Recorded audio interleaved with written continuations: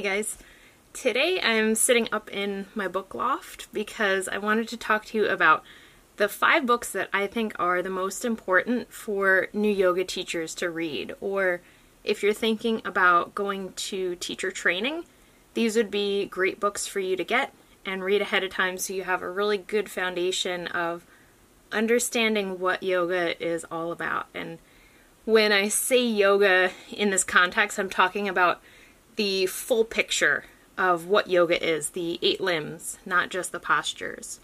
The first book in this list would probably be my recommendation for the first one for you to buy, which is Bringing Yoga to Life by Donna, I think you say her name, Farhi?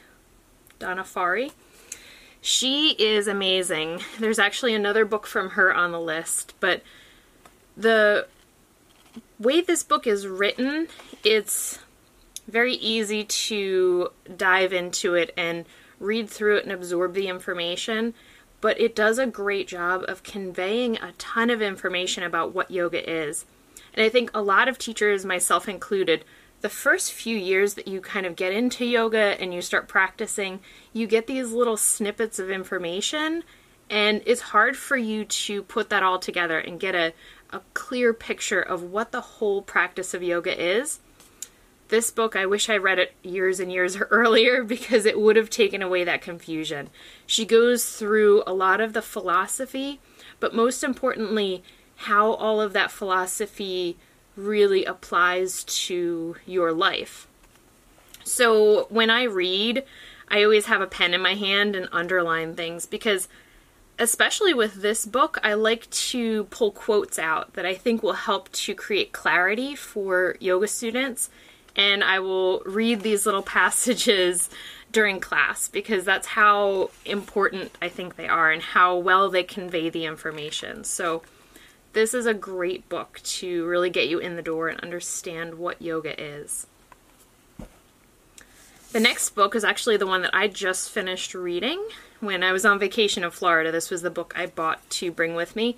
And it's a book I've wanted for years, The Yamas and the Niyamas by Deborah Adele. I found this book because Deborah has a bunch of YouTube videos where she talks about the yamas and the niyamas. So when I was teaching that, I went on and watched a bunch of her videos and thought she was so good at explaining how the yamas and the niyamas are the kind of ethical groundwork of yoga, how we apply that in our daily life, which is really the important thing, right? We can't just study it as this like esoteric thing. We want to figure out how it's applied to our daily life, and that's exactly what she does. At the end of each chapter, so there's one chapter for each of the 5 yamas, and one chapter for each of the 5 niyamas, which are the guidelines of how we're supposed to conduct ourselves and how we want to interact with the world. At the end of each chapter, she gives you 3 action points. So 3 different practices, or sometimes they're like journaling activities for you to really figure out, well, how can I embody that principle in my life? So that's what I love about this book. Very easy to absorb and very practical. Okay, so the next one is the second Donna Farhi book on here, which I read the previous year when I was in Puerto Rico, The Breathing Book. I picked this book up because I was really looking for a book on pranayama, on breathing exercises, and I thought, all right, great, I'll learn some new pranayama exercises that I can teach in class. I was completely wrong, and I'm actually really glad that I thought that this was a different kind of book. The whole idea that she is conveying in here is actually what I think of as like the groundwork before we figure out how to do pranayama and how to manipulate our breath. Donna is trying to teach us how to do a natural, free breath. The breath that takes you through your entire day, and how we can release the tension and the habits in our body that restrict our breath. Because when we release those things, the breath is naturally going to expand. as opposed to pranayama, where we're actually putting effort into that expansion. It's really about training the natural, free pattern of breath, which is so, so powerful. And as a yoga student, it prevents you from getting stuck in that trap of over-breathing. A lot of times people force the breath too hard, and the information in this book is going to help you to understand how to teach your students not to do that and how you can actually learn to not over-breathe. Since I had already been doing yoga for like well over 10 years when I started reading this book, I actually found it very hard not to force my breath, because I had been doing Ujjayi breath and Kapalabhati and those really forceful breathing patterns for so many years. This was like a completely different way of thinking about breathing, and I think it's so important. I've heard a couple other teachers say that that was a required reading in their teacher training, which makes me super happy to hear that. The next book is called Cool Yoga Tricks. I've had this book for a long time. I got it when I was a newer teacher, and it was so, so valuable. It's not so much a book that you're just going to read through like the first three are. This is a little bit more of a reference resource type of book. I mean, there are some things that you can read in the book about different sections of the body, but the main idea in this book is learning how to use props effectively and learning how to change and adjust poses to fit the body of the person that you're working with. It's very Iyengar based, and Iyengar was always really into props, which is great. So I've heard some criticisms of this book saying that the title probably could have been a little bit better. And I get that. Like when you read Cool Yoga Tricks, you're like, oh, okay, maybe it's a little hokey. But the information in this book is really, really good, especially if you're a newer teacher trying to figure out how to work with people who do better when they have props. So many good ideas in here. So many good ideas, and a ton of really good pictures. So this is a great book to have in your library. All right, and then the last one is one of the ones that I use as required reading when I teach yoga teacher training, because I do the anatomy section. This is what I use as the, I'll call it textbook.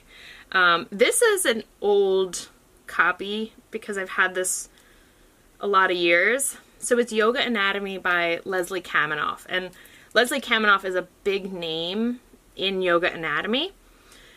Very, very knowledgeable teacher.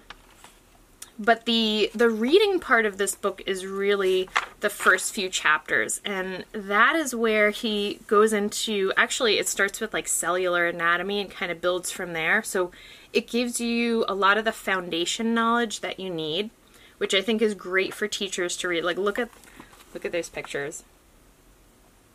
It's so great. The updated version of this book is even better. He added a lot of stuff to the beginning of the book. I should get an updated version. I always look at my students have the newer ones, but the way that he breaks down poses and the graphics in here are so helpful when you're studying anatomy. Each pose shows you the actions at the joints, what muscles are working, which muscles are contracting, which muscles are lengthening, and then there's kind of like a troubleshooting area, and then there's a segment that explains what happens with the diaphragm and how that posture impacts your breathing. So it's very effective at helping you to figure out the interaction between the pose and your physical body. So those are my 5 books that I think every yoga teacher would benefit from having and from reading. And then I'm going to end the video by talking about a giveaway of the book that I wrote. In June of 2019, I put out my book, Yoga Therapy at the Wall. And this book is very much anatomy based and uses my experience as a yoga therapist and an occupational therapist with some of the special populations that I've worked with. Specifically people who have Parkinson's disease or balance challenges. Using a wall as a prop is a super effective way to help people in those populations to be able to do poses, to be able to work on their vestibular system, to work on their posture, while feeling really safe and secure that they have something sturdy next to them. It also helps a lot with body awareness and self-regulation, and opens up a world of poses that might not be accessible to certain populations without the use of a wall. So I spent about 3 years distilling that information into this book right here. So if you feel like this would be something that would be a good addition to your library as a yoga teacher or a yoga student, go ahead and leave a comment below and explain to me why you would like to get a copy of my book. Go over to Instagram, and you're going to follow me on Instagram at Laura G Yoga, and then you're going to just send me a direct message on there and let me know why you would like to have a copy of my book, and I will pick a winner on May 1st and mail that out to you. So thank you for listening to my list, and I hope you get a lot of information out of these 5 books that I recommend for yoga teachers. And I'll see you in the next one.